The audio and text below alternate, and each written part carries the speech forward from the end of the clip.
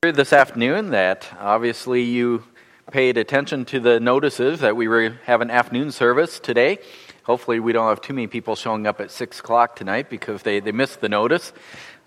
We will be doing the afternoon service like we have past years on the first Sunday of the month through March, I believe is, as we've been doing to make it easier to drive in the dark for those who may want to come for the Lord's table on the first Sunday of the month.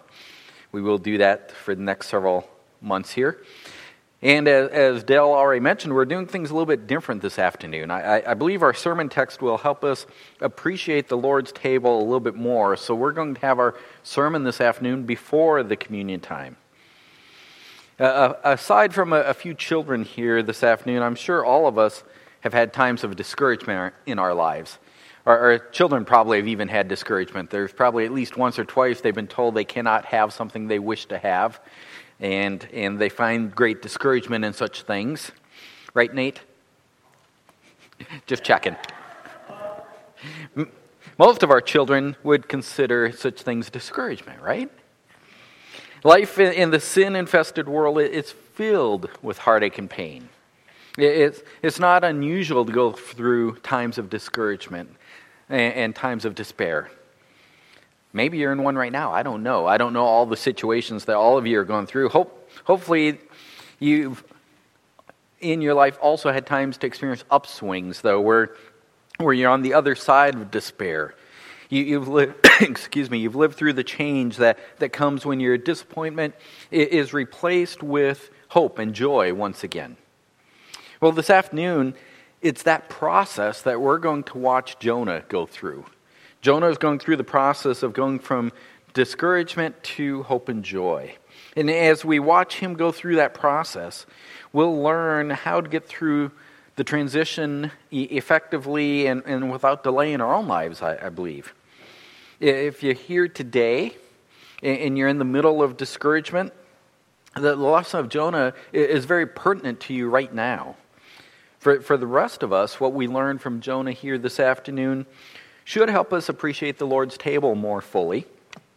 It should also prepare us for future times when we too will undoubtedly face additional periods of discouragement and in situations that cause that despair in our lives.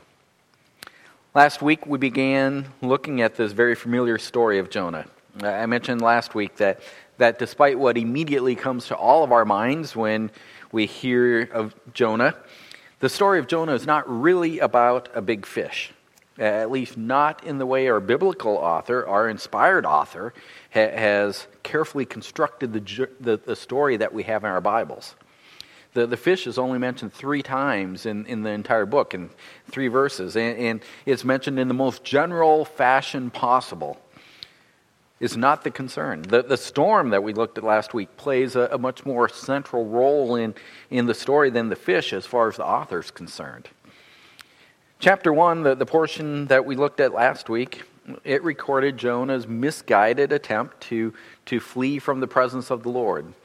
The Lord told Jonah, a man who, according to 2 Kings chapter 14, a man who'd served God as a prophet in the northern kingdom of Israel, God told this man to deliver a message to Nineveh, the capital city of the Assyrian Empire.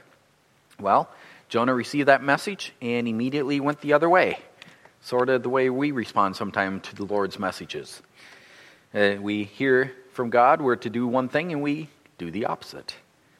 Well, Jonah immediately travels in the other direction. God hurls a storm at Jonah that eventually led to Jonah being hurled into the sea. And just when we think that Jonah is about to die, God sends that infamous fish and Jonah is swallowed. We wrapped up last week with verse 17 of chapter 1. And the Lord appointed a great fish, there's one of the times the fish is mentioned, a great fish to swallow Jonah. And Jonah was in the stomach of the fish 3 days and 3 nights. So one of the 3 verses that mention the fish is already covered. And that really is a good place for us to pick up the story this afternoon. The verse I just read, verse 17 of chapter 1, in the Hebrew Bible is actually verse 1 of chapter 2. Last week we saw how verse 17 balances out chapter 1 nicely. Well, the same verse also balances out chapter 2 very nicely. It's one of these hinge verses between the scenes of the story. So let's pick up Jonah's story and read through our text for today. And the Lord appointed a great fish to swallow Jonah, and Jonah was in the stomach of the fish 3 days and 3 nights. Then Jonah prayed to the Lord his God from the stomach of the fish. And he said, I called out of my distress to the Lord, and he answered me. I cried for help from the depth of Sheol. You heard my voice. For you had cast me into the deep, into the heart of the seas, and the current engulfed me. All your breakers and billows passed over me. So I said, I have been expelled from your sight. Nevertheless, I will look again toward your holy temple. Water encompassed me to the point of death. The great deep engulfed me. Weeds were wrapped around my head. I descended to the roots of the mountains. The earth with its bars was around me forever. But you have brought up my life from the pit, O Lord my God. While I was fainting away, I remembered the Lord, and my prayer came to you, into your holy temple. Those who regard vain idols forsake their faithfulness, but I will sacrifice to you with the voice of thanksgiving. That which I have vowed I will pay. Salvation is from the Lord. Then the Lord commanded the fish, and it vomited Jonah up onto the dry land. Now we've seen all 3 verses that speak of the fish, the general aquatic animal of some large size. That's all we can tell from the verse that mentions the fish. The surprising thing, when we come to this section in verse 1, what we're supposed to be surprised by is the simple fact that Jonah is alive. That's surprising. The significant thing that's lifted in verse 1 is that Jonah prays. It's only here in verse 1 of chapter 2 and in chapter 4, verse 2, that our author uses the word pray. In every other instance, when a prayer of some sort is being made, our author uses the verb to call on the Lord. You may remember last week that everyone other than Jonah prayed. Jonah was told to pray, but we have no record anywhere in chapter 1 that he actually did. The author uses the verb pray now, the verb to pray. He uses that so that we will note that Jonah is suddenly willing to pray. We're surprised that he's alive, but it's significant that he prays. Finding himself alive in the belly of the fish has finally gotten Jonah to the point where he prays. Clearly, verses 2 through 9 form the heart of our text this afternoon.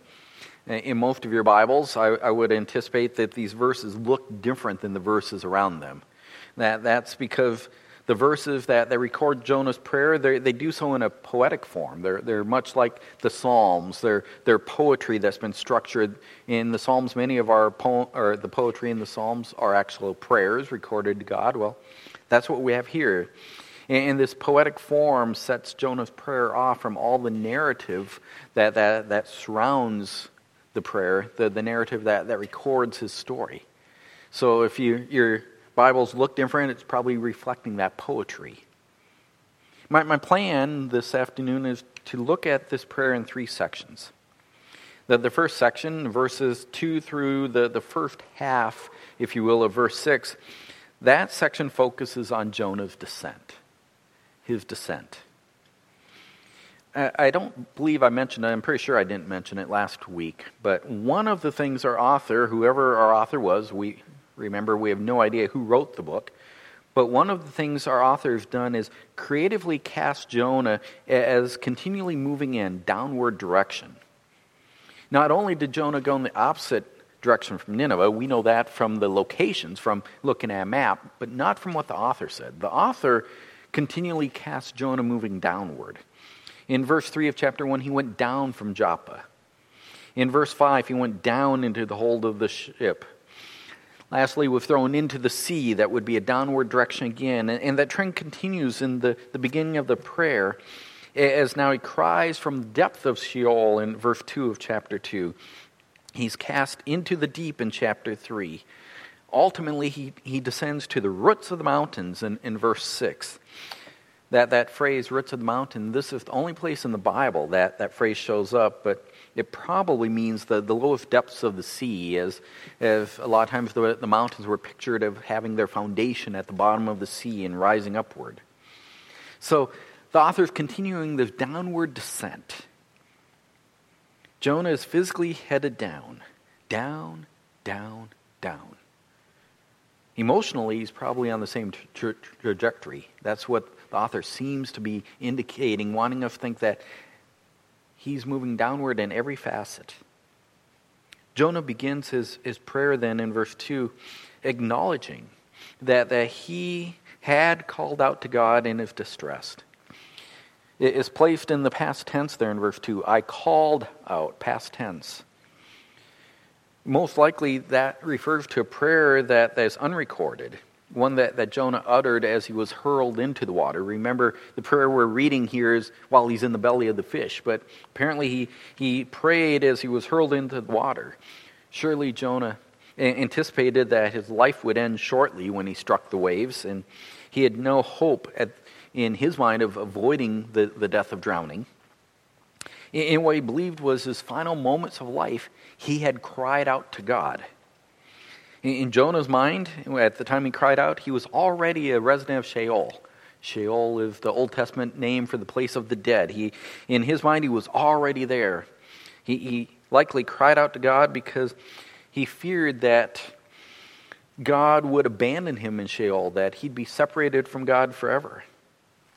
And now, he's in the belly of the fish and he's reflecting from the belly and realizes not only is he still alive, not only did he not die, clearly God's plan involves him living longer. He anticipates that there will be more after this. God had sent this fish to preserve his life. This is a miracle. He hadn't expected it because it doesn't happen, that fish swallow people and they live. Yet, that's where he finds himself. So he anticipates from this, upon little reflection, the fact that he is alive at this moment means there's more life to come. I know we all want to know how the time in this fish worked out. There's endless speculation about how could he survive in the fish. How was Jonah able to get swallowed by a great fish of some kind? How could he live there for 3 days?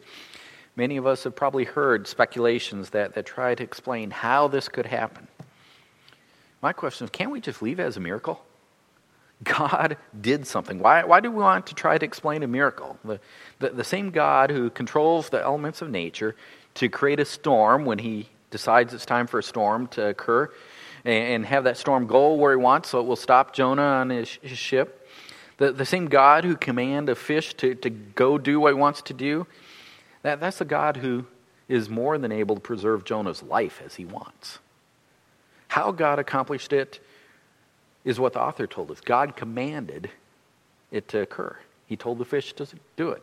Beyond that, we're not given any details because that's not the point that God intends for us to dwell on. As Jonah reflects on his descent, he realizes that it was ultimately God who cast him into the water. Look there at verse 3. For you had cast me into the deep. Even though it was the sailors who physically picked Jonah up and tossed him over the side, Jonah realized it was God who had arranged this to happen. Ultimately, God was the source of him being thrown into the water. Jonah had determinedly tried to flee from God's presence, but he had failed completely in his effort. God had caught up with him, and God had cast him into the water. Jonah also recalls that when he hit the water, he had no hope. He could feel the currents of water surrounding him. He could feel the waves breaking over him. By the way, one thing that is interesting as we look here in this carefully constructed poetic prayer is how we can see the fact that Jonah is steeped in the Word of God. Jonah did not have an Old Testament scroll with him while he's in the belly of the fish. I'm pretty sure of that. I don't have to speculate too hard to figure that one out. But he knows much of the Word of God. He's attempting to flee God. He's attempting to avoid what God is doing, but that doesn't mean that he's unfamiliar with God's Word. Many of the phrases in this poetic prayer echo phrases from Psalms. The final line of verse 3, for example, is identical to the final line of Psalm 42, verse 7. Jonah is steeped in the Word of God that existed in his day. And the fact that his prayer would resonate with these words and phrases of Scripture shouldn't be that surprising, because that's how we pray too.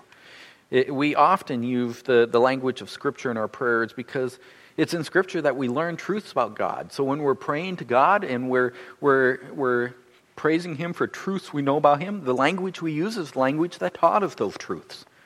The Word of God. Jonah is the same. Verse 4 seems to indicate that Jonah's initial thought, as he's floundering in the waves, as I already indicated earlier, was that he's been completely rejected by God. God has turned his back on him. Well, that may sound familiar to some of us. My guess is a few of us at least have been there in our lives. I know I have. I've been there when I've resisted God's will.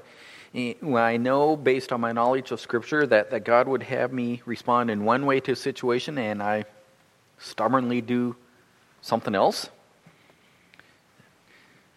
I know that at times I fear being rejected by God. Doing what God wants generally means giving up sin that we enjoy. Usually there's a bit of pride, at least in my case, that I want to hold on to a little bit longer. So I reject God. I ignore God. I rebel against God. And God faithfully, lovingly brings consequences into my life. Yet the consequences are unpleasant. And my initial thoughts when I'm dealing with the pain of the consequences of my own actions that God has allowed me to endure to stop me from doing it, that my initial thoughts are, oh, woe is me, God is rejecting me. That's Jonah. He believes that he's been rejected by God. But at least his thoughts turn to God. Now, as he finds himself in the fish, he realizes that he has confidence that he will actually worship again in the temple of Jerusalem. He expects, as astounding as it likely is to him, he expects that he will live to worship another day. Jonah remembers how the water overwhelmed him. He remembers sinking below the surface. He remembers getting tangled in the seaweed below the surface. He remembers descending toward the bottom of the sea. He remembers having no hope. He remembers utter despair. He says, the earth with its bars was around me forever. In other words, death had its grip on him. This is the culmination of Jonah's descent. Verse 2 through the first half of verse 1. The earth with its bars was around me forever. This is despair. This is despair speaking. Yet this is also the record of God working. That's why we're not surprised to encounter another of those magnificent biblical buts. There in the middle of verse 6. But you have brought up my life. Jonah's turning point. Middle of verse 6 through verse 8. Jonah's turning point begins with the but there in verse 6. As I said, it runs through verse 8, but it's the but there. That but in verse 6 introduces this all-important contrast in this poem. I'm going to pause for just a moment. I'm putting a plug in for my own Sunday school class that may be a little unseemly, but I'm going to put a plug in for Sunday school class that I'm planning to teach next quarter starting in January. It's going to be a class on grieving biblically. Really, it's a class on biblical lament. Laments are how we learn to grieve biblically. The core of the class is learning really to look for these all-important buts. Buts in the Bible and buts in our lives, where we come to that lowest point and God acts. The path to grieving well is learning to look for God's actions when we hit this point, the low point where we say, but God, something. So that will begin January. Anyway, back to our text here. Jonah's descent is suddenly and dramatically arrested and reversed. He's going down. He's sinking to the depths of the sea. He's coming to the bottom there. He's seaweed all around him. He's going down, but God brought him up. But you have brought up my life from the pit, O Lord my God. In other words, even though Jonah at this moment, when he's meditating on all this and thinking back to this moment, even though he's in the belly of the fish, at this moment, he knows that God is the one preserving his life. The New Living Translation captures the idea nicely. It translates this last phrase of verse 6, but you, O Lord my God, snatched me from the jaws of death. Certainly a dynamic equivalent translation, but gives the idea well. It's significant that Jonah addresses God as, O Lord my God. First, he uses the covenantal name by which God is known to Israel. You've got that capital L-O-R-D, Yahweh, the covenantal name that God has given for Israel to use. It's the same name that Jonah used in chapter 1 when he explained, if you recall, to the pagan sailors that it's the creator God, the God of the Hebrews. He's the creator God. He's the one who brought this storm. Now Jonah uses that name when he refers to God. And second, more significant though, Jonah says, my God, Yahweh, my God. Yahweh is Jonah's personal God. Jonah is no longer running away from God's presence. He's claiming God now as his personal God. In fact, in hindsight, Jonah realizes that he turned to God. He addressed his personal God. He turned to God in his moment of extreme distress. He had to get to that very moment of extreme distress to call out to God. As his life was fading and death was approaching, he remembered the Lord. That word remembered in verse 7, it doesn't mean that Jonah's forgotten who God was up till that moment. Jonah was not suffering spiritual amnesia or anything of that nature. After all, chapter 1, Jonah had told the sailors that Yahweh is the one who brought this storm about. He knows of God. What the word remembers means is that Jonah focused his mental attention on God. We find this word often used of God, and it says that when God remembers someone, God focuses his energy, his attention to do something. It usually means that the focus is for a purpose of action. Well, here, when death was approaching, Jonah focused his mental attention on God so that he could pray to God. At the moment that he prayed, Jonah had complete confidence that his prayer reached God in his holy temple. In other words, he knew God heard him. It wasn't that Jonah immediately expected that God would save his life. He had no hope, but he immediately knew that God had heard his prayer. He was not rejected by God. In verse 7, Jonah uses the identical phrase they used at the end of verse 4 for the temple. He says, into your holy temple. In verse 4, Jonah referred to the temple in Jerusalem. That's where he anticipated that in the future I will be able to worship again in Jerusalem because I'm still alive. But here in verse 7, he's thinking of God's heavenly abode.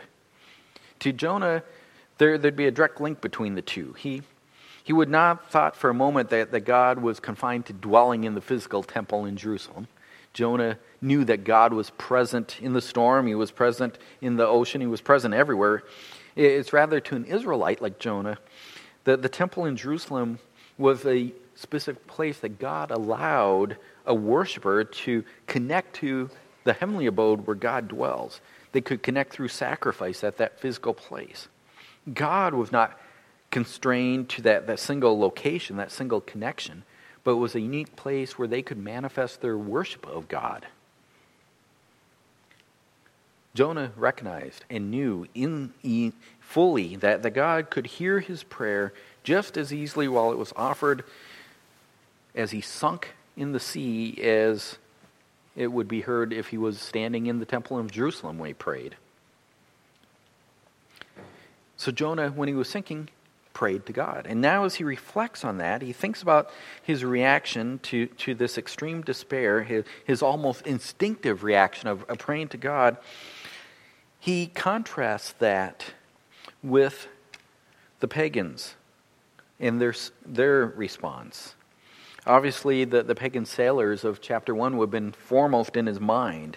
In Jonah, in verse 8, there's recognizing that when the pagans who are worshiping false gods, when they face despair, when they fear death, rather than calling out to the very end of their life to their gods, they forsook their God and they looked to other places for answers to their plight. His reaction was different. As his life was ending, he called out to God.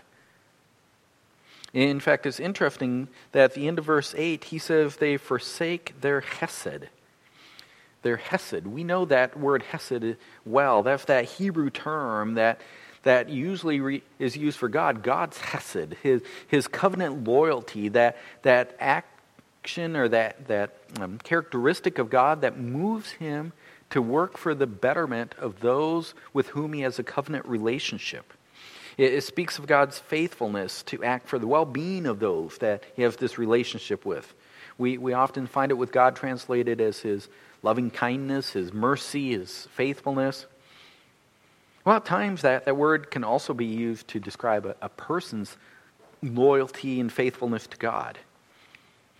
So here we have that same idea, the idea of covenant loyalty, but Jonah uses that word with the idea that those who are worshiping false gods, those who worship the pagans that are worshiping idols of their own imagination, they abandon their covenant loyalty when they hit deep despair.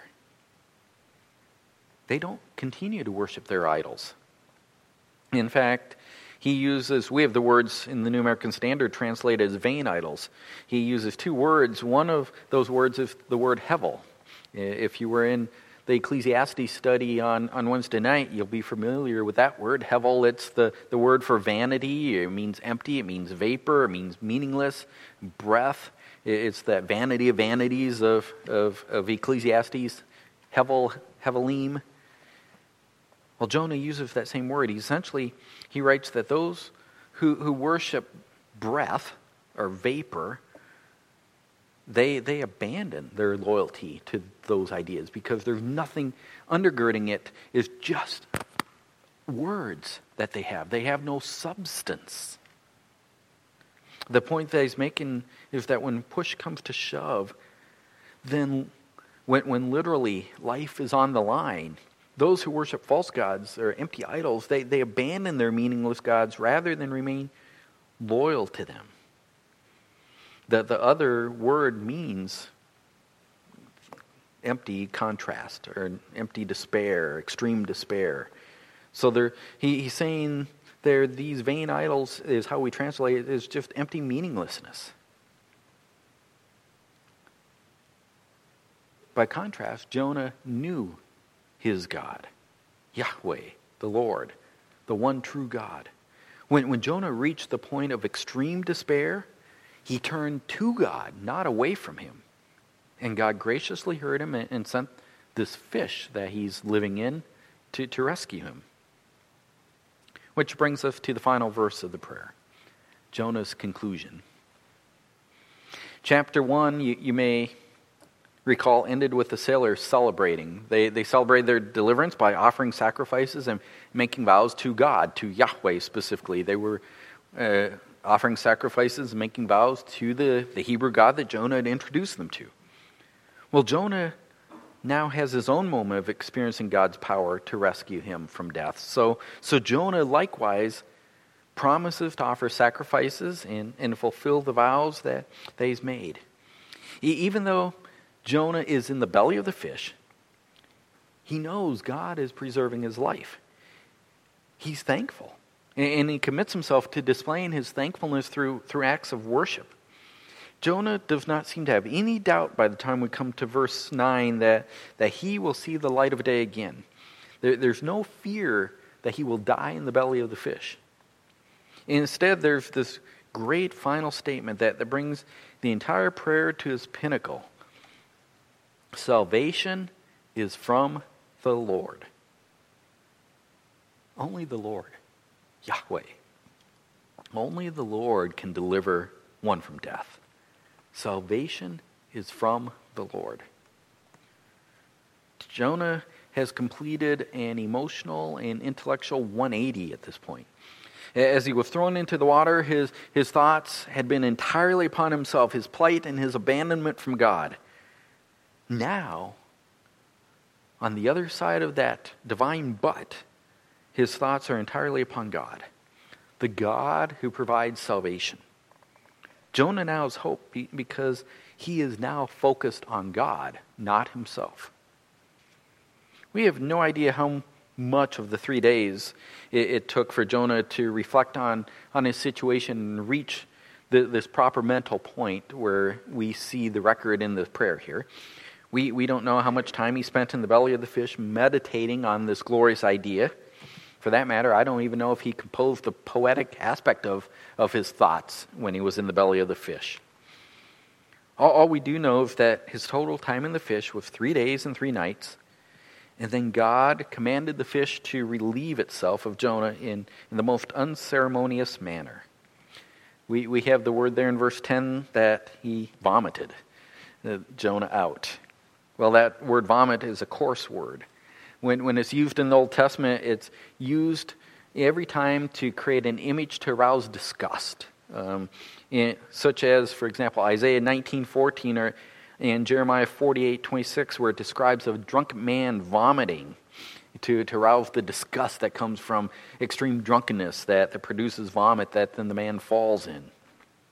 In Leviticus 18:28, the words used describe how God will spew the Israelites from the promised land. He will vomit them out of the promised land if they do not worship him, if they worship false idols instead. This was no gracious exit that Jonah was given. That's the easiest way to say it. And the fish simply did as God commanded, and our author then puts the focus on God who gave the command. God, or the Lord, Yahweh, commanded the fish. That's where the focus is. The God who provides salvation. Salvation is from the Lord. The Lord commanded the fish. Folks, it's within this central idea that God is one who provides salvation that we find our truth this afternoon. The way I would word it is this: hope comes in trusting that salvation is from the Lord. Our truth is that God is the one who provides salvation. Our hope lies in God and in nothing else. Hope comes in trusting that salvation is from the Lord. Now, the problem is that all too often we fail to have genuine trust in God. It is when we come to understand this truth that despair will give way to joy. I remember a particular time when I saw this truth play out before my eyes in the emotions of a young woman. The woman was very discouraged. Her life was difficult, and that's the easiest way to say it. Her life was difficult. I'd been counseling her and her husband for a few weeks. Essentially, I'd been going through the exchange gospel Bible study with them because they needed Christ. I remember the moment that she understood that God alone could offer her salvation. And she gloriously accepted Christ as Savior. I remember because she had been crying these tears of despair. And yet the moment she accepted Jesus as Savior, she understood that God had heard her in his holy temple, that he had received her. And through the tears of despair, a smile and joy erupted. It was unforgettable. Her life situation had not changed at all. She was still in the middle of the circumstances that had brought on her despair, but what had changed was that she had encountered one of these glorious divine buts. But God offered salvation. Just like what Jonah encounters in verse 6. Her life situations were the same, but God had saved her. I pray that for all of us here this afternoon, we've encountered that glorious divine but in our own lives. We were lost in sin, but God saved us. Our salvation is the real source of hope. Hope comes in trusting that salvation is from the Lord. A danger that all of us face really is that we are prone to forget this simple, basic, core truth. After all, that's what happened to Jonah. Jonah knew the Lord. Jonah had served the Lord as a prophet. But Jonah had turned his back on the Lord. He had tried to run from the Lord. He ran until his life was a complete mess, until death lay before him.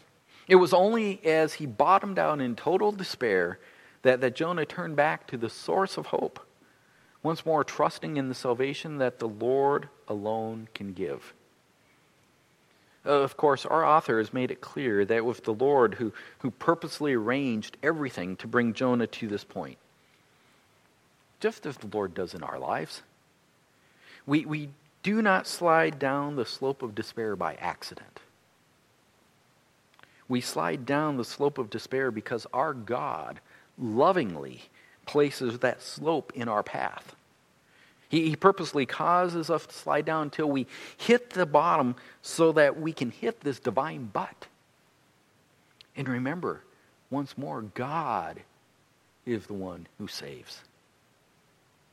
Hope comes in trusting that salvation is from the Lord.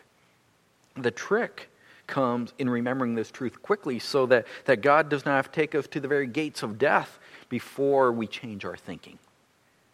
The sooner we hit that bottom and find our divine butt, the sooner we can climb out of our despair. This afternoon, Jonah recalled this truth as death approached and his despair was full. Have you? Have you recalled this truth? Hope comes in trusting that salvation is from the Lord. If we know Jesus as Savior, we know this truth. In fact, this is the truth that we are going to celebrate in a few minutes when we take the elements of the Lord's table. We know this truth. But do we truly remember this truth? Are we focusing our attention on the only source of hope that will stand us through the trials of life? Salvation is from the Lord. Let's pray. Father, I thank you for the time that we've been able to spend with Jonah in your word today, the lesson that you've placed there for us. And now, Father, as we turn our thoughts to your table, I pray that you would continue to cause all of us to rejoice anew in the salvation that we have from the Lord. For it's in the name of our Savior we pray. Amen.